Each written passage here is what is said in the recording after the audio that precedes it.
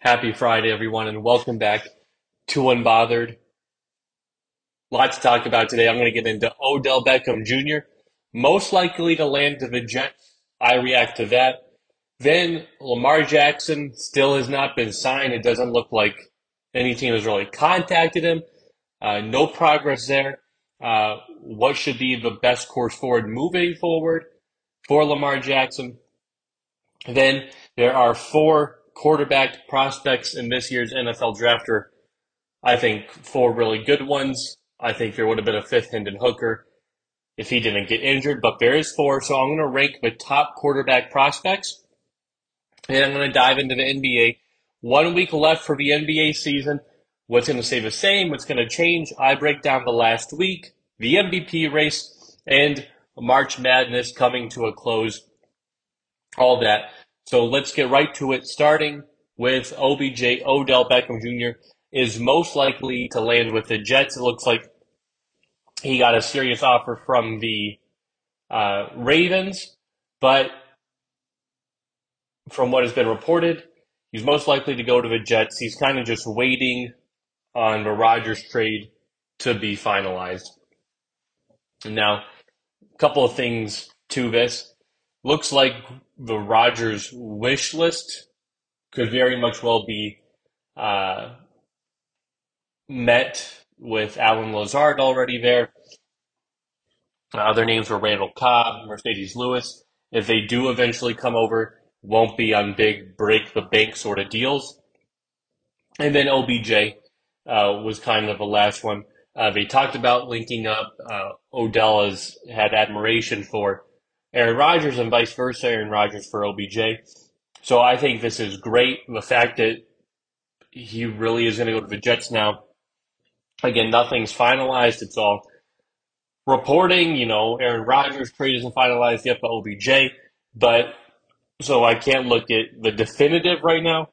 But the potential that this Jets offense has, to me, is really, really scary. This offense can be really good. They were decent to start the year off last year behind Brees Hall, who was on his way to win Offensive Rookie of the Year. He got injured. He'll be back. Then they have who was the eventual Offensive Rookie of the Year player, Garrett Wilson, wide receiver. So again, you got three standout rookies, two on offense, wide receiver Garrett Wilson, and running back Brees Hall. And then you got the third standout, which is Sauce Gardner on defense. So you got Aaron Rodgers coming in at quarterback. Your wide receiver group is Garrett Wilson, again, just won Offensive Rookie of the Year. Again, jersey number is also 17, which happened to be Devontae Adams' jersey number, so 12 to 17. Could have a connection there. Then your number two is OBJ, and OBJ thrived in the number two role to Cooper Kupp, where OBJ wasn't getting double teamed. He'll find open routes. And then your third is Alan Lazard.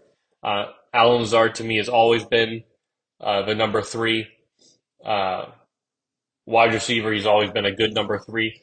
This year he was thrust into the number two role he was thrust into number one to start the season, and then Christian Watson emerged and he was two. He was a two to Devontae Adams, but when Randall Cobb was in his prime, it was kind of Devontae, Randall Cobb, Alan Lazard. So I think this is good because, again, Alan Lazard is not a true number two wide receiver. So having him at number three is great. Those three weapons there.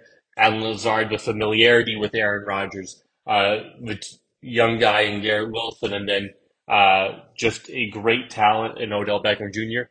Wide receiver core is good. Your tight end, CJ Uzama, is also a stud. And again, running back, like I mentioned, Brees Hall. And then the backup, Michael Carter, is also no slouch. This offense has the potential to be top five in the league, easily, hands down. I think it'd be very disappointing if they weren't top five in the league. I think Odell makes his team very dangerous. Again, since he's not going to another AFC rival like the Chiefs or the Patriots or the Bills, the fact that he'll go to the Jets, Jets are looking like a very, very for real team. I'm excited for the Jets. I'm excited to watch the Jets this year. Uh, the potential offense is looking very good, looking great. Now moving on to Lamar Jackson. No teams have really reached out to Lamar Jackson. It seems like there's been a more teams kind of shoot it down, like Arthur Blank of the Falcons, kind of say, we're not signing Lamar Jackson, kind of diss him as well. Lamar Jackson responds on Twitter, which I don't think is very smart of him to go after NFL owners on Twitter. Jim Irsay said, you'd like Lamar Jackson, but again, he doesn't want to hand out guaranteed deals, and it's the 2 first-round picks as well. So I think this, to me, uh, is the key for Lamar Jackson because let's say there's a team like the Colts who aren't in love with a quarterback in this year's draft, but need a quarterback because they don't want to stink again next year. I think Lamar Jackson might be the route. And what I've listened to and what I've read, and I totally agree with, are teams like the Colts waiting till the draft is over. Now, why is that smart? Because let's say you were to have the offer sheet for Lamar Jackson, that'd be 2 first-round picks. So a team like the Colts would have to get rid of their 4th-round pick, which is a very, very high draft pick, and then, of course, next year's 1st-round pick. So why would you do that right now? Give them your fourth overall pick when you could really screw the Ravens and waiting uh, till the end of April, beginning of May, sign him to the offer sheet. And then that really creates a sense of urgency on the Ravens side. Like, do we match this? Or do we take these 2 picks now from a team like the Colts, which it's undetermined. The Colts with Lamar Jackson, I think, would definitely give the Jags a run for their money in the division. So the potential of having a 4th-round pick to a high 20, low 20 draft pick the next 2 years, that changes the game a lot. So I think, NFL owners are smart, uh, and I think that's something we're definitely considering. With Lamar Jackson is, hey, if we do have to give up 2 first-round picks, I don't want to give up a 4th or a 6th or a 9th. Uh, to me, the top 9, top 10 picks can be really good players after that. Maybe you'll miss on a guy and another team gets them if one drops. But if, again, you're not in love with this quarterback's class, I'd go after Lamar Jackson. If I'm the Falcons, again, maybe that's something I wait to after the NFL draft. But I think the longer this uh, goes on, the uglier it gets for Lamar, all parties involved. It doesn't look good. It doesn't look like there's any way Lamar Jackson will come back to the Ravens. So we'll see. But it is a very interesting development uh, for Lamar to really have any contact. Now, again, I don't think he's doing himself any favors with his Twitter account and all the drama he's creating on there. But I hope he goes to a team because, again, he's not like Cam Newton. Cam Newton saying, there ain't 32 quarterbacks better than me, and guess what? Yes, there's 32 quarterbacks better than you. That ain't the same with Lamar. Can't say 32 quarterbacks are better than Lamar. I have a tough time saying 10 quarterbacks are better than Lamar. So that's interesting. We'll see how the Lamar situation unfolds. Next up, quarterback draft prospects.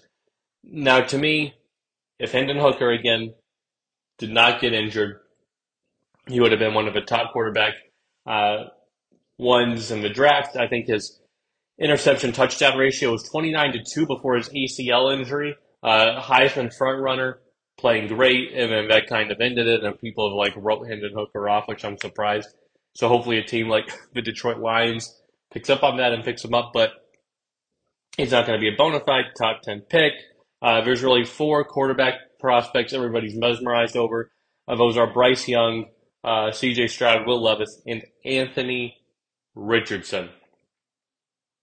Now, there's been a lot of oohs and ahs. There's been the Bryce Young, the steady main fast. There's been CJ Stroud, and then there's been Will Levis, high rise, fall a bit, and then Anthony Richardson continually rising, the unicorn, the athletic freak everybody's talking about.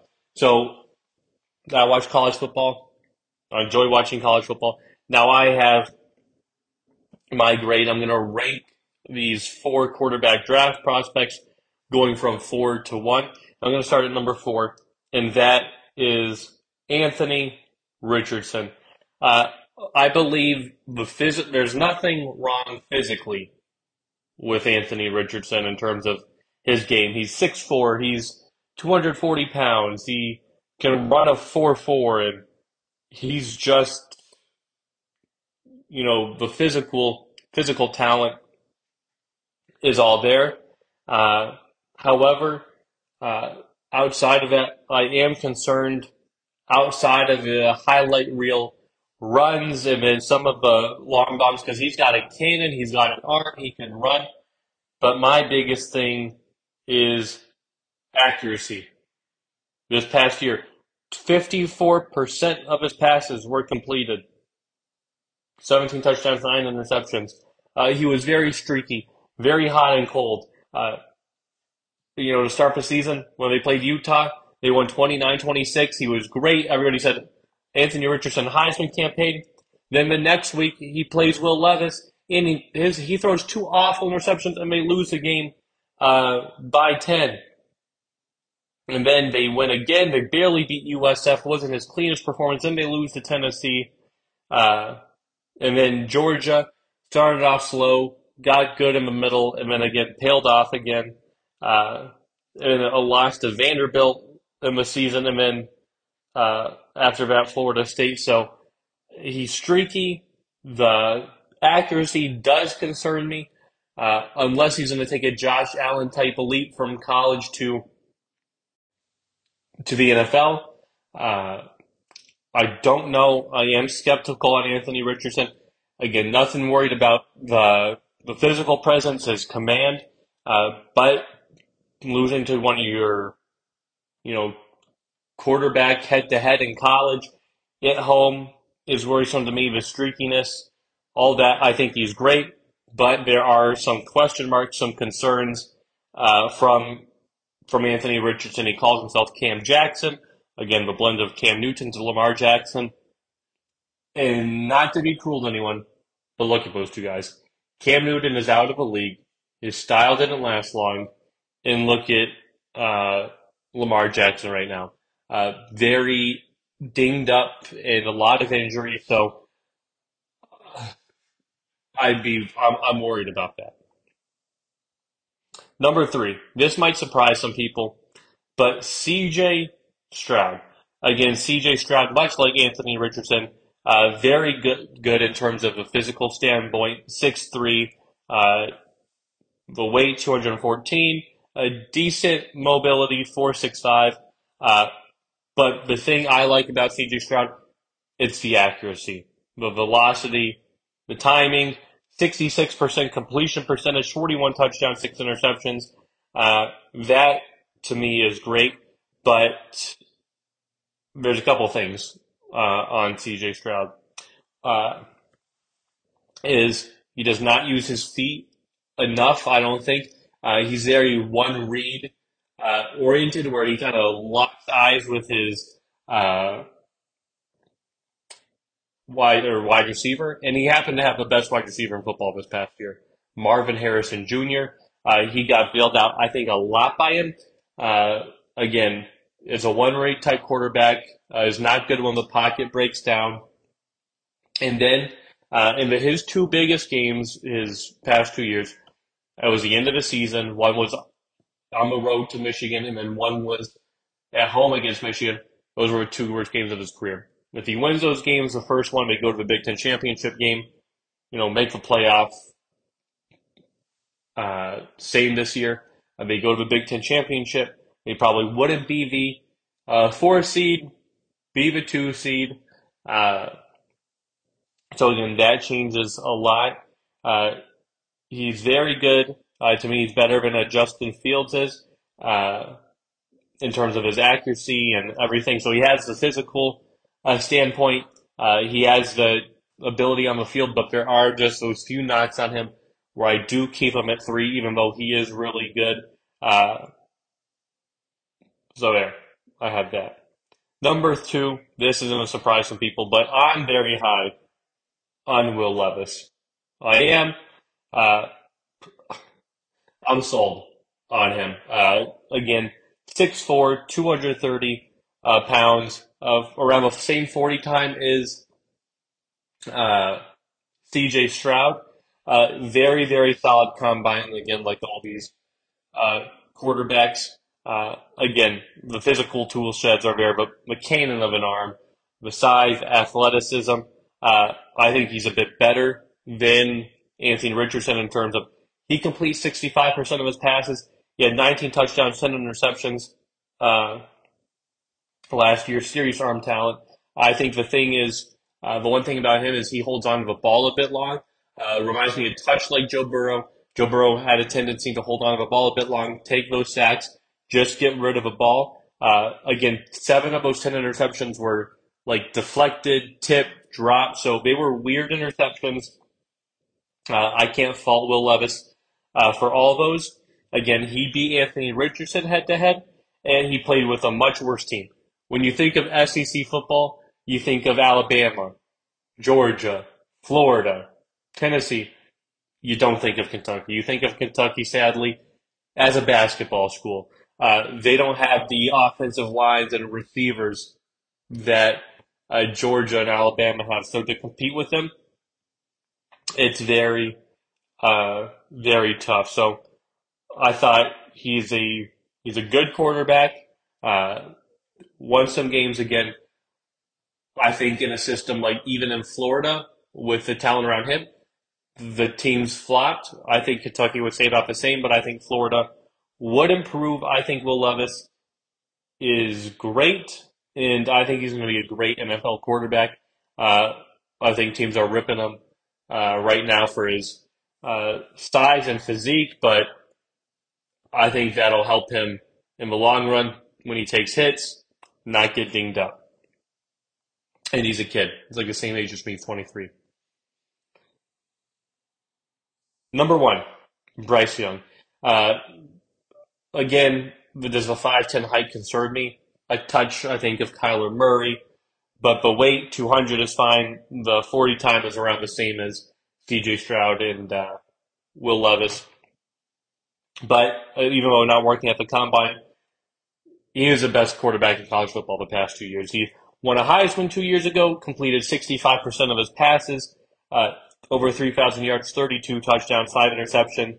Uh, he's just got, to me, great pocket presence, a pocket feel when the pocket's breaking down, unlike CJ Stroud, where he gets sort of panicked and will take a sack or throw a bad interception.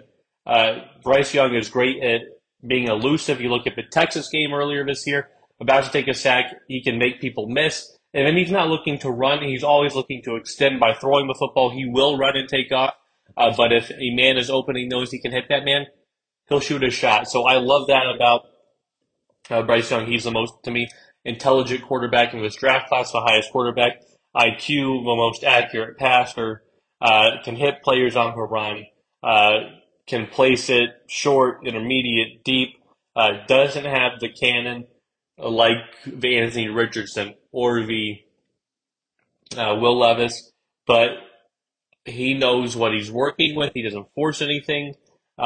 He finds the open man, throws it to where he can, and again, I like Bryce Young. Now, if he was 6'1", 6'2", there'd be no discussion about who's going number 1 overall, which is sad. That's just the reality of the NFL, reality of football. But I do think Bryce Young will be a phenomenal quarterback in the NFL. So those are my top 4. Quarterback prospects ranked: Richardson, Stroud, Levis, Young. 4-3-2-1. Now moving on to the NBA. 1 week left for the entire NBA season. What's going to happen? What's going to shake up the rest of the way? I'm going to start with the East. That's relatively easy. I think the East really stays the same. In nothing changes. I could see the 1 through 10 staying the exact same. Maybe the two flips Atlanta and Toronto for the play-in. 8 and 9, but that's it. I think Milwaukee. Yes, Boston just beat the brakes off Milwaukee. So if they were to tie, it would go to Boston, but Boston or Milwaukee would have to lose two of their next 5 games. I don't see that happening. 3 of those games are at home. They get the 76ers at home, Bulls home, Grizzlies home. They're away as Wizards, Raptors. So I don't see that happening. It's not like the Celtics have been a great model of consistency as of late. Uh, they play on a back-to-back tonight. Yesterday they played the Bucks. Tonight they play the Jazz. Then they still play the 76ers in uh, Philly, and then they end up with a 3-game home stretch against the Raptors and Hawks. So I do think they'll stay pat. Philly, I think, stays at 4. Cleveland 5, or Cleveland 4, New York 5, Brooklyn 6, Miami 7. I think Atlanta, Toronto could flip. I think most likely not. Atlanta will stay 8, Toronto 9, Chicago 10. So I think Eastern is set. It's done. I'll talk about more about that in just a sec. But now I want to go switch to Western because that's where the fun's at. And I will say this, it's starting to look a little more clear up at the top. I keep my top 4 the same in the Western Conference. I think 1 will finish Denver, 2 will finish Memphis, 3 finish Sacramento, and I think Phoenix will finish 4 because they're looking the healthiest right now, and everyone else is dealing with injuries or inconsistency issues behind them. So I think 5, I think goes to the Warriors. Warriors are 1 game behind the Clippers, uh, but to me they have a more favorable schedule. Their only real tough opponent I see on their schedule is the Nuggets. They have to play the Spurs, Thunder, Kings, and Trailblazers outside of them, and they're looking a little better as of late. While the Clippers, no Paul George for the rest of the regular season. Uh, who knows which games Kawhi will play? They play the Grizzlies tonight. That's a tough game. Then they play the Pelicans in New Orleans, tough game. Lakers tough, Trailblazers, and then finish at Phoenix. Daunting last 5 games. I like Golden State to pass them, the Clippers to drop a few spots. I actually think Golden State will finish 5, Clippers will finish 7. So who gets the 6? I'm going Lakers. Lakers have been playing really, really good basketball as of late. I like the 3 of D'Lo, Bron, and AD. I think they're 3-0, 4-0 when they all start together. Low sample size, but they play the T-Wolves tonight, in which is really a playoff game, playoff seeding race. Then they play the Rockets. I'm sorry, I don't have a lot of respect for them. They're not good. Then they play the Jazz. Again, not that good. They should beat them. Then 2-game stretch there. Clippers, which could very much well be for that 6th seed. And then the Suns will be tough. That could be our first LeBron KD matchup. And they finish with the Jazz. And I think they lose there. So there's my 5: Warriors, 6 Lakers, 7 Clippers. So then who gets to 8 through 10? I think the Pelicans, excuse me, I think the Pelicans uh, get the 8. Just a very strong showing against the Nuggets last night. I know no Jokic, but still very good. Decent schedule to finish off with: Clippers, Kings, Grizzlies, Knicks, and then the Timberwolves. That last game I think will be for that play-in spot. And then Timberwolves, similar, they play the Lakers tonight. Again, I think they'll lose. They got the Trailblazers, Nets, Spurs, and then the Pelicans there at the end. So I think 8 Pelicans, 9 Timberwolves, and then 10, is it going to be OKC or is it going to be Dallas? Uh, don't think it's going to be OKC. I can't ride with them considering I think they're going to lose 3 of their next 4 games. Uh, and I think Dallas has a much more winnable slate to close out the year. So I got Dallas finishing 4-1, making it is the 10th spot in the play-in. But you have the play-in game. So again, start with the West. With my scenario, you'd have the Clippers Pelicans 7-8. I think the Clippers would win. They'd eventually go on and play the Grizzlies, and then the Mavs would play the T-Wolves. I think the Mavs would win that game. They would play the Pelicans, but I do think the Pelicans would actually beat the Mavericks in that game. I don't think the Mavericks make the playoffs. I don't think they're that good of a team. No defense. So that's how I think that shakes out in the West. In the East play-in, Miami would play Atlanta. I really do think Miami would win. Uh, so then they would play Boston. Toronto, Chicago. I think Chicago would win. They're streaky. They're playing better. Chicago, Atlanta. They would then play with Toronto being eliminated. And that to me is a true coin flip. I probably would go with Atlanta, but it would not shock me if Chicago won. So again, exciting finish to the NBA season. Around 5 games left for every team, and there's a lot that can happen. Again, 4 or 5 games for each team. It's going to be an exciting race to the finish. Now I want to talk about the MVP race. It's looking like a three-man race between Jokic, Embiid, and Antetokounmpo. So I'm just going to rank my three for you right now. My three is Giannis at 3, Jokic at 2, and Joel at 1. And it's really, again, it is really close. These are just the stats for each of those players. Giannis, 31 points a game, 12 rebounds, 6 assists. Again, video game numbers, shooting 55% from the field. Joel Embiid, 33 points per game, leading the league in scoring, 10 rebounds per game, 4 assists, and he is pretty good defensively as well this year. Stepped up in that. And then Jokic, 25 a game, 12 rebounds, and 10 assists, basically averaging a triple-double. Is brilliant. Shooting 63% from the field, leads the league in every advanced metric. Nuggets are 25 points per 100 possessions better with him on the floor. So again, he is fantastic. Out of the three, he's played the most games. Jokic has, Embiid has missed a few. Giannis has missed around 15 as well. However, Giannis has the highest win percentage rate when he plays. I think that's something to be said as well. Joel Embiid gets to the line the most. He gets fouled the most. He attacks the rim. I think as well as Giannis, he is a very, very dominant player. So he's great.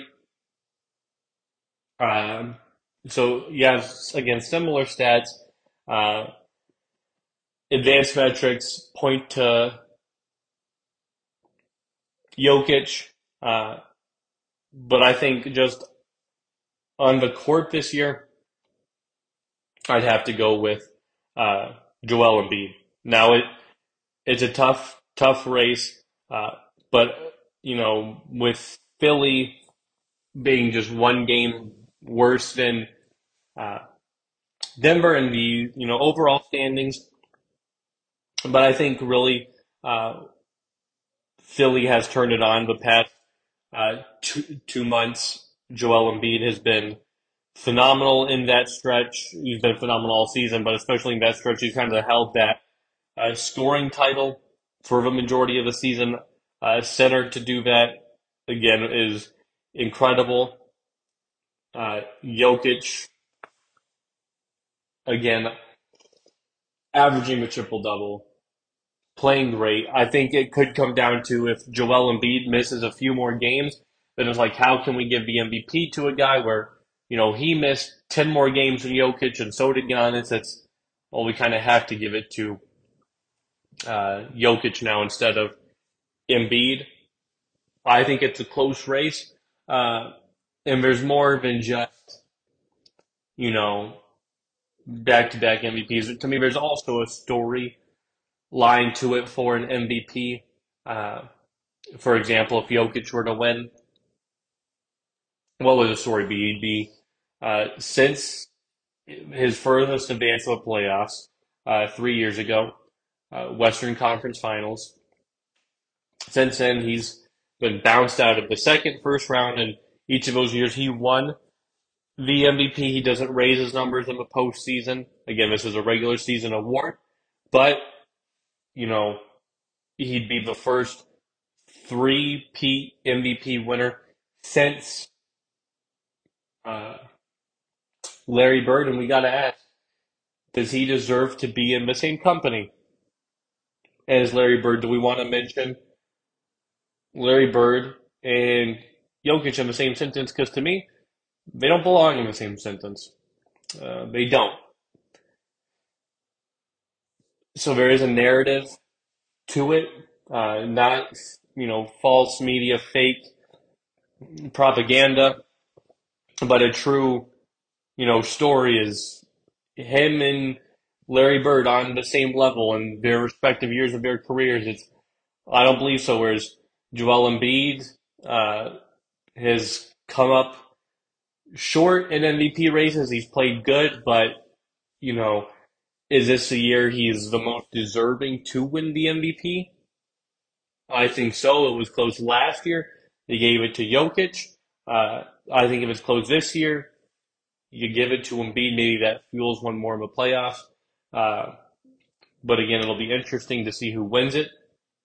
Again, I got Giannis 3, Jokic 2, Joel 1.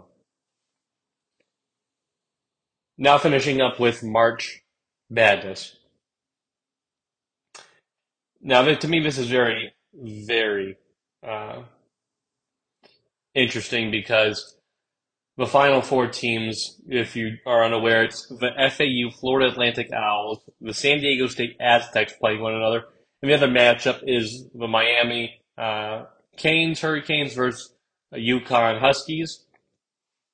Now, to me, this is very interesting uh, because Cinderella runs, if they somehow advance to the Final Four, usually don't end well for them in the Final Four. So FAU San Diego State, I'm rolling with San Diego State to win big.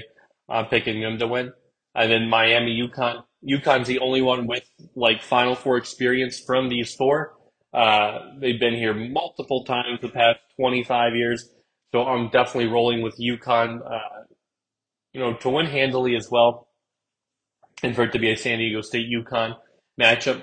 But there was one thing I read today where the ratings has dipped, I think 6 to 9%, somewhere in there. The viewing as we go later on in the tournament, it makes sense. You look at last year. You looked at you know Coach K and Kansas and Duke and North Carolina, blue bloods, big teams. Arizona going to the Sweet 16. Uh, UCLA advanced to like the Sweet 16, Elite Eight. Same with Gonzaga. I mean, teams that everybody wanted to watch were in there the big school names. Whereas this year we get FAU, San Diego State, Miami, and UConn. I do think this tournament, considering how important ratings and viewership and watching it is, I do think bracketology is going to be very different next year, and we're definitely going to uh, determine seeding a little differently. Because to me, there's no way an FAU team who's 35-3 should be a 9 seed, whereas somebody like a Michigan State had 12 losses and they were a 7 seed. So I think it should be changed again. FAU 35-3, Miami 29-7. So to me, there should be some slight changes in the bracketology, considering the transfers that happen now through the transfer portal, the NIL. There's more parity amongst the players going to different schools. So we need to take that into effect when we do bracketology and not like, well, there's no way a FDU can upset Purdue or a Princeton can upset U of A. It's not how it works. The game's, again, built on upsets. There will always be upsets. but I do think they have to seed it a little better to avoid some of these matchups moving forward. So again, the Final Four is not FAU, San Diego State, Miami, UConn. Now, I did have UConn to win in a couple of my brackets. I thought they started off the year really good, very good tournament team. So I'll roll with UConn. And now it's theirs to lose. I think UConn could play in a group stage with these guys. You know, these four teams. UConn would beat all three teams. Really do. It's UConn's to lose. I think the Huskies are going to win. Congratulations on them having one of the best college basketball programs, men and women's combined right there. They just, every decade, seem to win it. Congratulations, UConn. Prove me wrong. This has been Unbothered. Hope you all have a great weekend. I'll talk to you all next week. Bye, everybody.